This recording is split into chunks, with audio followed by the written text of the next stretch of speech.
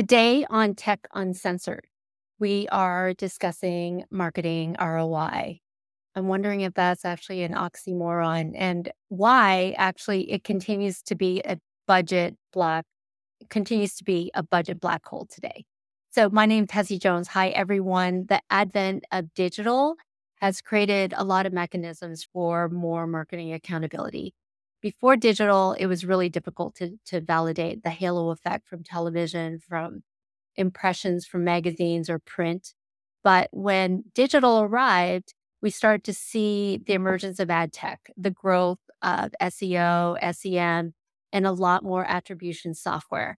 So now marketers have a wide range of opportunities and tools to actually develop sound ROI strategies that are actually trackable.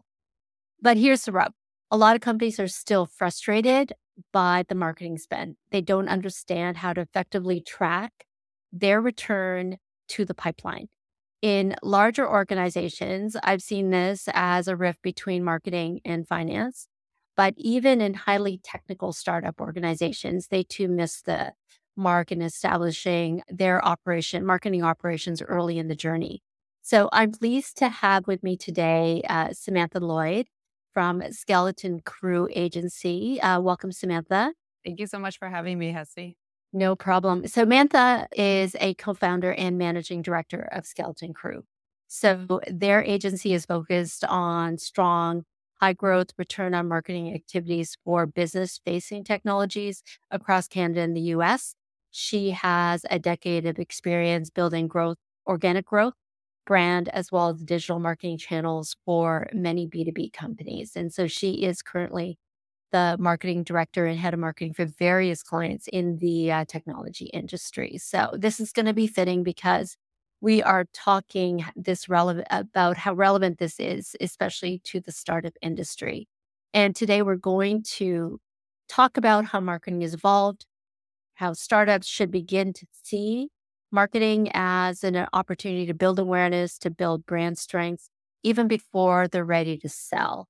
So Samantha believes that by understanding what's important to track and why, both for business growth and for sustainability of the company, people should actually start investing in correct channels to make it a difference in how well their company prospers. So let's get started with questions. A lot to unpack there.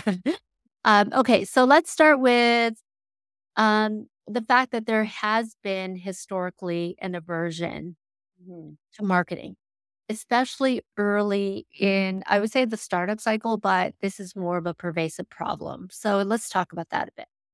Yeah. So I think what happens is, of course, marketing, like we're talking, is seen as a budget black hole. So it's seen as an investment that may or may not get a return. And especially in, I think, startups where they are keen to invest, but typically I find it very rare that there is a marketing kind of brain in the founding team. And so as a result, you have maybe highly technical or business people who aren't familiar with how to act on marketing channels and which ones are the best ones to go after. And as a result, they either fear that they're going to just waste a lot of money, which is a possibility, and that could just not be realistic for them. And then of course, as the business grows, you create kind of this confusion because there's no marketing operations in place. So they're starting to get traction and they're getting customers and they're like, don't really understand. Like, we're talking to people and they're like, oh, I've heard of you before. And we're asking them where, and they can't really pinpoint where. And there's a lot of then confusion that grows, and that will only unfortunately continue to scale if the marketing operations aren't solidified early on and in a way that makes sense, that everyone can really get behind what the marketing plan would be for the company. So, and I found this even with when I worked in banking and it's in corporate as well as startups, is that there isn't, like, the communication between marketing and some of the other divisions isn't always equal. And I find that when budget day comes and the allocation happens, there there is always a discussion that product goes first. Any kind of research gets priority, and then marketing, which always does big parties, but for some reason, measure the value of that party will tend to go last. And Mhm. so, and in my experience, in your experience, growth is an essential part of how a company's success is actually measured. So, why, from your perspective, is marketing usually the last thing to come to mind, even today, specifically for technology organizations? Definitely. So again, I think it goes back to that traceability where companies know, like, okay, I have my sales team, they're sending messages outbound, everything's in the CRM. I can see what's happening. I can see these activities and I'm getting this return or I'm not getting a return and now I can action. Whereas for marketing, even though it's in that GTM side, I think it still feels like very fuzzy. They don't have the proper kind of operations stack that allows them to track through to the CRM so that then they can see, oh, all right, well, this marketing activity brought in this client, has a package worth this. Great. I see the return. Or, hey, this channel, we've had it operating for 12 months. I see nothing. So I think it still always goes back, whether it's corporate or startup, there's just this inability to kind of see the pipeline themselves. And I think everybody in the organization, especially leadership, needs to be able to actually understand. And I think it's our job as marketers to make sure that the metrics we're presenting actually make sense to the people we're presenting them to, and that there's a lot more visibility and clarity there in what we're presenting and why it matters and what is contributing to the business. Okay. So this is one of the areas where there is this gap between marketing and the rest of the organization. So I read this in an article recently. More than 50% of CMOs we surveyed said they face pressure from non-marketing leaders who tend to focus on the short run effect of marketing spend. And they are not patient for the long run effects of marketing spending. So tell me how this in and of itself contributes to that whole marketing black hole issue. Yeah. So I think part of the issue was marketing, and even for all leaders, the reporting obviously is happening quarterly at like the slowest rate. Maybe, especially if you're in a startup, you are giving like monthly reports just because things are happening very fast back to your board. So even if things are happening quarterly, then you're expecting, a project to start and then have some sort of measurable return within kind of 2.5 to 3 months that you can have metrics on it that prove that, hey, we have to keep going with this. This can be a challenge, especially if you're doing organic marketing. I still believe that you can get a return on organic marketing fairly quickly, but I do look at the 3 to 6 month range when you really start seeing that heavy return. And then as you continue to invest more in those channels, such as upping your content or your social, whichever is contributing most, then you could see a return that's happening like every month, every week. You can really see like driving inbounds or those channels. But at first, you're just not going to as you're finding your footing and figuring out what sticks. So that I think can be a challenge with marketing leaders, just having to be able to have something to report and make sure that it is actually effective and working so they can justify the budget and continuing to invest time in the channels that they really believe are the strong ones. So let's talk about organic, but also let's talk about this idea because I want you to define it, but also this idea, this halo effect. Because in the past, even large organizations, I'm not talking about startup, but large organizations understand the value of TV. They understand the value of mass media. And mass media has had, significant value in driving brand awareness and, yes, potentially sales, but yet it's still not directly attributable. So why is there a difference in Yeah. being able to approve stuff like that and not seeing the value of things that can be measurable? Sure. So I think that halo effect can lead to vanity metrics or even just unknown metrics or putting people in the none bucket. So when you're watching a TV commercial and you've seen it repeatedly and you eventually go to make that sale, it's very difficult to track, of course, even if you have a QR code on screen or you've like put a website with a specific page, hoping people will navigate to it, or you're looking at the app downloads at a certain time when your commercial aired and hoping you can make a connection there. It can feel like there's a lot of loose ends and you're making a lot of assumptions. I even have like an example in digital where a press release went out and we had UTM codes to all the links. And as soon as the press release went out, within like 24 hours, the amount of inbound we had was crazy. But through any of the UTM codes, almost no clicks. And we had a ton of direct traffic, which implies that people are just going to their search bar and typing in the website directly. I attributed it to the press release, assuming that the launch of that had led to the influx of traffic and inbound, but I actually had no proof. And that was a digital one where I had prepped ways to track it. So I think that this happens a lot, and it causes that kind of halo effect of like, okay, we think this is from this, but we can't really track it. And then people become very uncertain if that's really then the right move. And then further, it can also lead to more of those vanity metrics like, oh, we were in a TV commercial, so it went out to this many households and this many people it was in front of. And again, those things, same with digital when we're talking about impressions and things like that, they're just not fully trackable in a way that I think is valuable to a business. So I think you have to be careful in like weighing your options. I do think that there's value in offline channels. Billboards still get me. So I do think that there's value there. But whether or not we'll ever able be to track those channels the same way we track digital, I don't really think so. So the investment, I think, just has to be careful and like well thought out when doing those channels. I have a feeling at some point when in the future we're able to determine a cognitive link and whether or not that's a VR or some kind of headset that basically says, hey, I saw that.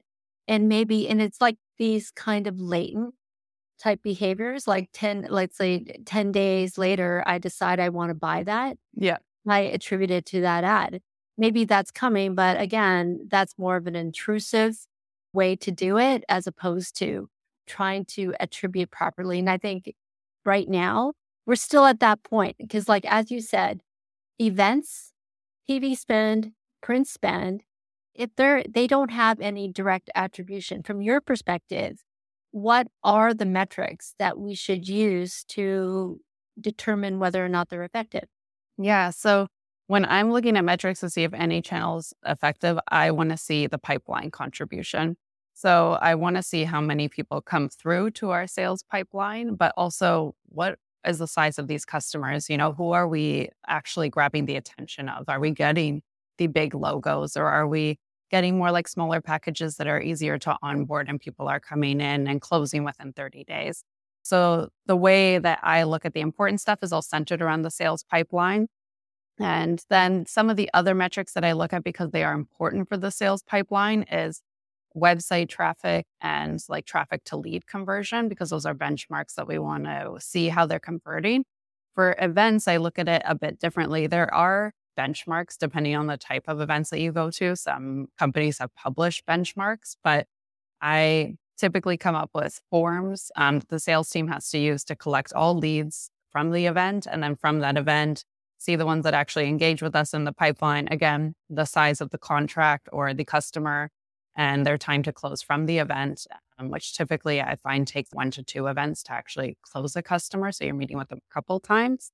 But then, for other offline ones, it's difficult. Like with a billboard, you can't even really say impressions. You can say like, it's in a city of this many people, and we think this many people are relevant to the business. Therefore, it's relevant to this many overall or this percent of the city. But it's complicated to try and measure what is important there. And I think sometimes when you're doing like brand work like that, you have to believe that it's the right position for your brand to be in, and know that you're investing with a bit of understanding that you're just not necessarily going to track against it.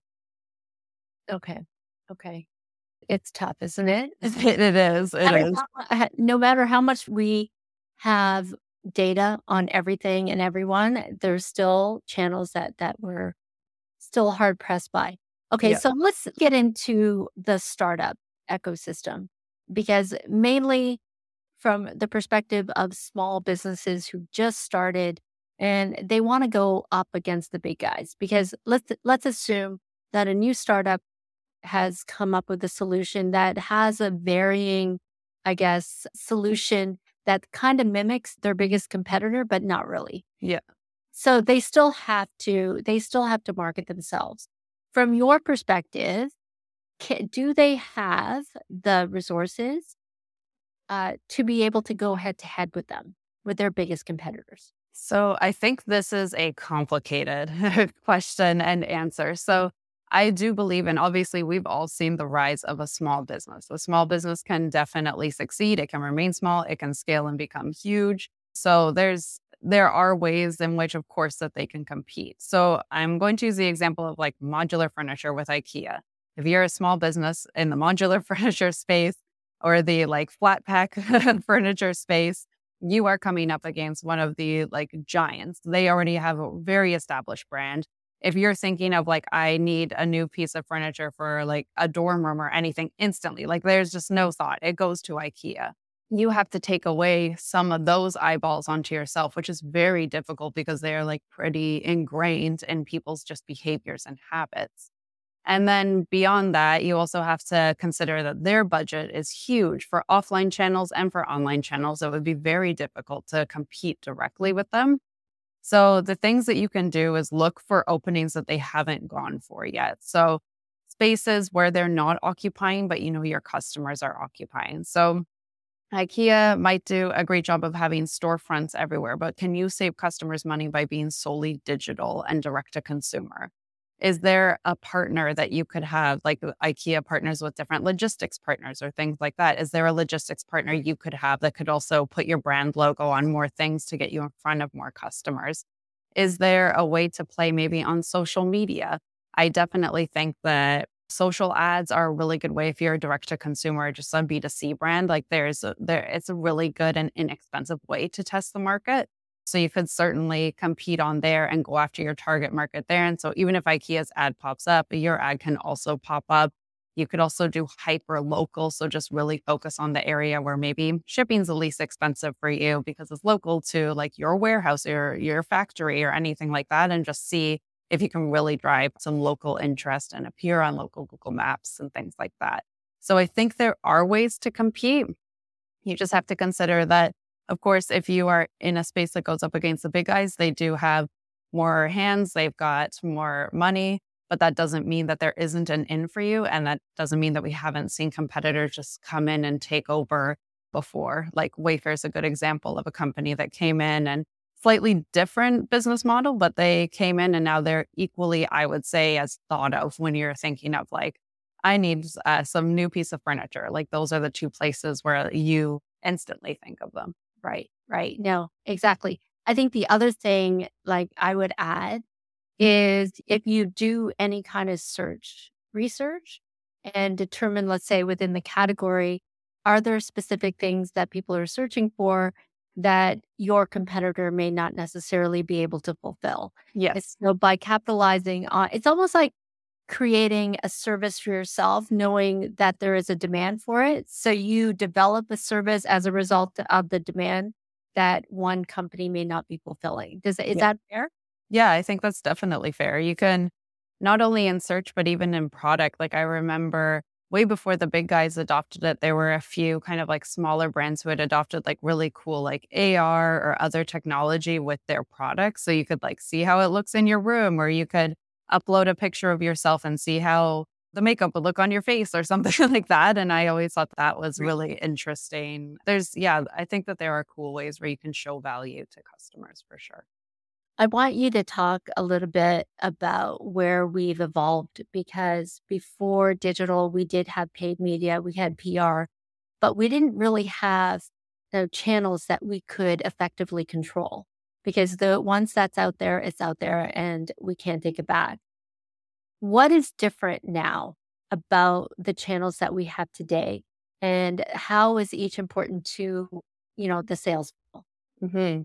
Yeah, so we've got a few channels now that we do have more control over. Even when we put something out there because it's digital, there's always the ability to edit and change things. But yeah, so you've got like your bot owned and earned, which for people who aren't as familiar, when you like buy marketing out there. So that could be like a press release, anything that you are purchasing. Then you have like your earned media, and that could be like a company coming to you, like a news outlet and saying, we want to feature you. And then your owned ones, which could be like your social media or your email marketing, things where you have full ownership of it. The audience on there is yours. And those are kind of your three segments. So the owned ones, obviously, you have the most control over. And that makes a big difference, I think, versus prior when we were doing a lot of these offline channels. Whatever you submitted was like put out there, and they could put your bus ads on completely wrong. And you had a big plan for how they had to appear in a certain order, and they could mess that all up. You could put a TV commercial out there, and you could see the fine print that you submitted is not put in there properly. I've actually seen ads today where like things I can see their fine print was cut off, and you're like, that's important. So there's things like that where you just don't have the control. And I'm sure every marketer goes through that like panic of like, "Ah, I can't change it." And I certainly have, even in modern ones with like email marketing, when you hit send and you see that there's a spelling error and you're like, that's it. I can't handle it anymore. The only thing you could change is the web version, which nobody reads, right? Yeah, nobody reads, nobody clicks the web version. Oh my goodness. But that is the nice thing about most of your own channels is like if you make minor errors or things like that, it's very easily rectified, which is great. And even press, like if you make a mistake in it, you still have the ability to go back and they can just put a notice out that it was edited, and that's fine. So yeah, there's a give and take. I mean, I think it would have been a lot more stressful if most of my job revolved around things that were like very offline and uneditable. I'm definitely Absolutely. yeah, I don't know about you, but I go back to content pieces and I'm like, okay, just one more round of edits. Like always changing things. I used to work in print, and believe me, if there was a comma change or there was a grammar change or something, and we were already at the film stage, if you remember film before you print, you had to redo the film, right? And every Oh, stage was expensive. So if we look at the cost of social media today or any kind of digital publishing, it's still one quarter or one eighth the cost of actually printing a brochure, right? Or doing yeah. a radio spot or anything like that, stuff that you couldn't take back. So Yeah. anyway, okay, so I read this great quote from an article. So this is a financial services CMO that said, "It's not a question of spend at the top of the bottom of the at the top or at the bottom of the funnel. It's yes and." There's a misunderstanding with other executives that you can steal from Peter to pay Paul, but it doesn't work. Brands have to be more differentiated. They have to knock on the door and say hello to customers. We don't do a better job of this, and I don't think customers are going to care if we provide an offer. So, how do you do this? How do you execute this properly on both the top and the bottom of the funnel? Yeah. So I think there is a big challenge there that ties back to the marketing black hole where we want to invest equally in all channels and give every channel a fair shake, especially because when we're talking about even investing in like in platform marketing and things that we think could be valuable to upsell customers, that's a whole different part of marketing. But maybe it's not as valuable as driving new clients who are coming through with large contracts. And there is very much like, yeah, this idea of like you have this full budget and you don't get to just add to the budget because you see another cool opportunity. You've got to take it from somewhere. And of course, when you're working with like teams also have their say, like a product team is like, well, we got to invest in the product marketing. Whereas the sales team's like, I have to go to events. So there's like a split always of where you have to invest. I agree that that is how it is that, yeah, you have to steal from a place to be able to give it to another to properly allocate. In my dream world, do I have a marketing budget where I can equally invest in like all stages of the funnel and also do the in-platform marketing and do retargeting and account-based marketing? Yes, but that's just not the reality. So I think the best way to balance it, they usually say to like try to hold 10% of your budget for experimental if you can, which is great. Sometimes that ends up being more of a contingency budget and ends up getting Absolutely. used by something, yeah, or just not included in your budget for the following year, which is fine. But I do think investing on top of the funnel to drive new contracts that you're keeping everyone happy about the pipeline is important. And then really trying to justify that spend to keep your existing customers engaged and upselling them or making sure that they're continuing to use the product and then saving that little bit so that you can really experiment and try new channels and hopefully find one that's really great that you can add back into that big one and say, hey, it's worth investing a lot into this one. Okay, so if we're talking now about how to attribute like your sales your actual transactions back to your pipeline. What matters in terms of impressions, engagement, the actual conversions? What are the things either in and of themselves or combined that really matter to both the marketer as well as, let's say, your financial organization?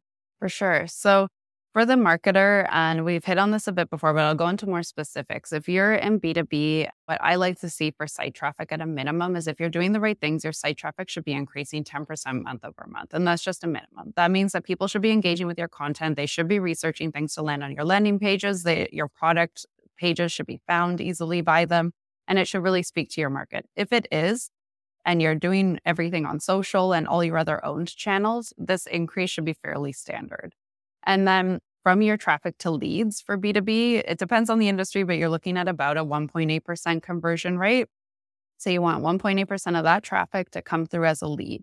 And a lead is not like a marketing qualified or sales qualified lead. It's just, hey, they came through the form or whatever kind of entrance point you have that you're digitally driving everyone to. And then from there, you want to, of course, filter them from into marketing qualified leads. This is a joke that marketing says every lead's a qualified lead, but just filtering out some, you'll have people who come into your lead form and they're applying for a job or something like that. So just make sure you're filtering that so that sales teams have their leads in place. And then sales goes through and says, all right, yeah, this is a segment we're focusing on. This looks good. And they take their qualified leads over. And then from there, you kind of now have an idea of the pipeline you've contributed from your SQLs. And then from there, the sales team gets their SQLs or their sales qualified opportunities. And those are people who are engaging back with them to get a meeting. So that's great. It might surprise people, but people come through forms and then don't respond to book a meeting. That happens. So then from there, sales can, through those meetings, get a better idea of okay, the contract's going to be this size. They're going to sign on to us for X number of years. We think it's going to take this long to close. So sales starts really getting this data that's very helpful to marketing because you want to know the time to close. If you're sending leads over that are taking a year to close, but sales outbound is taking 6 months to close, the marketing leads are not strong. If you're sending over contracts that are consistently a lot smaller than what sales outbound is driving, that's also not great. You want to make sure that there's a balance unless there's an agreement that marketing's driving a specific segment of your business versus sales. And then from there, you want to see who closes and then further on, who stays on. Are marketing leads churning after a year? That's also not great. So there's a lot to track throughout this full funnel. But I think that these metrics matter a lot. And then I talked about for events and other offline channels, doing your best to attribute where you can so that you can also track the similar return as much as possible there. But digitally, that's what you want to see. And then if you have a digital product where you can track how people use it, getting those product metrics is great. Our marketing leads, the people who came through marketing and closed, how are they using the product? Do they come back once a month, once a day? Is it typical for the other leads that close? And again, just being able to track that and be wow, the marketing leads who come through, they close within 3 months and they come back to our platform once a month and their contract is X size. That's the stuff that really is important to report up to the executives and the board to show the value of marketing all the way through the kind of journey. See, that's great. I'd love to see a lot of this now because even when I used to work in a corporate environment, it was really difficult to actually go beyond a conversion. Now we can actually see that, determine whether or not those leads, and we're talking now lifetime value, how many of those stay, how many of those churn. So when you're actually talking about what's working, what's not working, you could look beyond the actual sale itself and determine over the long haul which ones are your best customers. So that's okay. So how should people start doing this today? Tell me about what this tech stack looks like. Yeah. So for a tech stack, so it depends on every company, of course, and every company has a bit of a different budget. If you are able to get a marketing operations person, even just on contract to come in and set everything up, you will probably feel a lot of relief. I love working with marketing operations people, especially ones who are strong in data or data science. They are incredible. So one of the things that every business can do that is easy is, of course, just put Google Analytics in place on your website. It's basic and it's free, but it's there. And it's good to just have that tracking because even if say like years down the line, you decide to do marketing operations, you still just want to have data somewhere. So Google Analytics is a great one. I also really like Mixpanel. Mixpanel is a good one that can track not only your website, but also your product usage. So you get more of that kind of flow of like a lead came in and used your site. And then when they converted, and this is how they use your product. So you can get like a good scope there. There's heat maps and some other tools that are really good too to see like site usage and then product usage for these users as well. The CRM is something the marketing person has to understand. I think there's a lot of marketers who are opposed to going into the CRM or they don't want to touch anything in there. But I really, really say that a marketer has to be in the sales CRM and understand what's happening.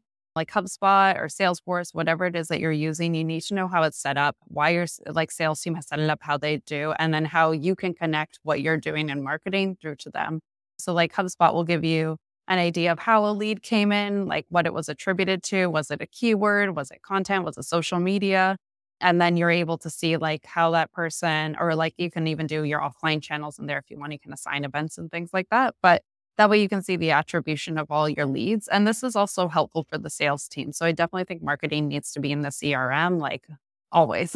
And then after that, like working with the product team, you want to use tools that the product team, of course, is using as well. So same with sales, you're going into their tools. That's the same thing with product. So you can see the product usage and what's happening on that end as well. And then my favorite thing to do for a tech stack, and this is just to give visibility to the org, is to, as much as you can, integrate with internal tools. So if your team's using Slack, Slack has a ton of integrations that lets you auto-publish analytics or your social media or anything like that so that people can see how things are performing. People can see like where there's activity. Oh, we just posted a new tweet. I should go like that and retweet it.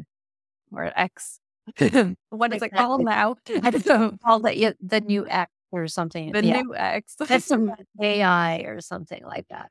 But yeah, there's just, I think like Slack is a really good tool for that. So I love integrating as much as possible. And again, this is something if you're not comfortable with your data operations person can do, or your marketing operations person, but Slack has made it very easy for you to look up integrations and be able to just do it yourself. And this is just an instant way to give everyone like a quick view of what's happening and get them engaged and understanding why we're doing what we're doing. Okay. That's awesome. Well, it looks like we're out of time, and this is all we have time for today, unfortunately. Samantha, thank you for joining me. This continues to be a critical piece for many startups as they grow. And I'm glad you're able to share your expertise with me today. No, thank you so much for having me. I had a great chat with you, Hesse. I really appreciate it. Me too. From one marketer to another, you bet. You're awesome. So for our audience, we tackled a similar topic previously. So if you haven't checked out, every marketer at every stage needs a marketing strategy. You should actually take a look at that as well. So Tech Uncensored is a production of Altitude Accelerator. You can catch us on YouTube, and we also have a podcast. So you can find us anywhere you get your podcast. In the meantime, for our audience, if you have any topics that you want us to cover, please email us at communications@altitudeaccelerator.ca. Until next time, I'm Hesse Jones. Please, everyone, have fun and stay safe. Tech Uncensored, an Altitude Accelerator podcast, does not constitute a recommendation for any organization, product, or service. It's produced and distributed by BlueMex. For more Tech Uncensored content, subscribe where you get your podcasts and visit bluemex.io to join us on Discord.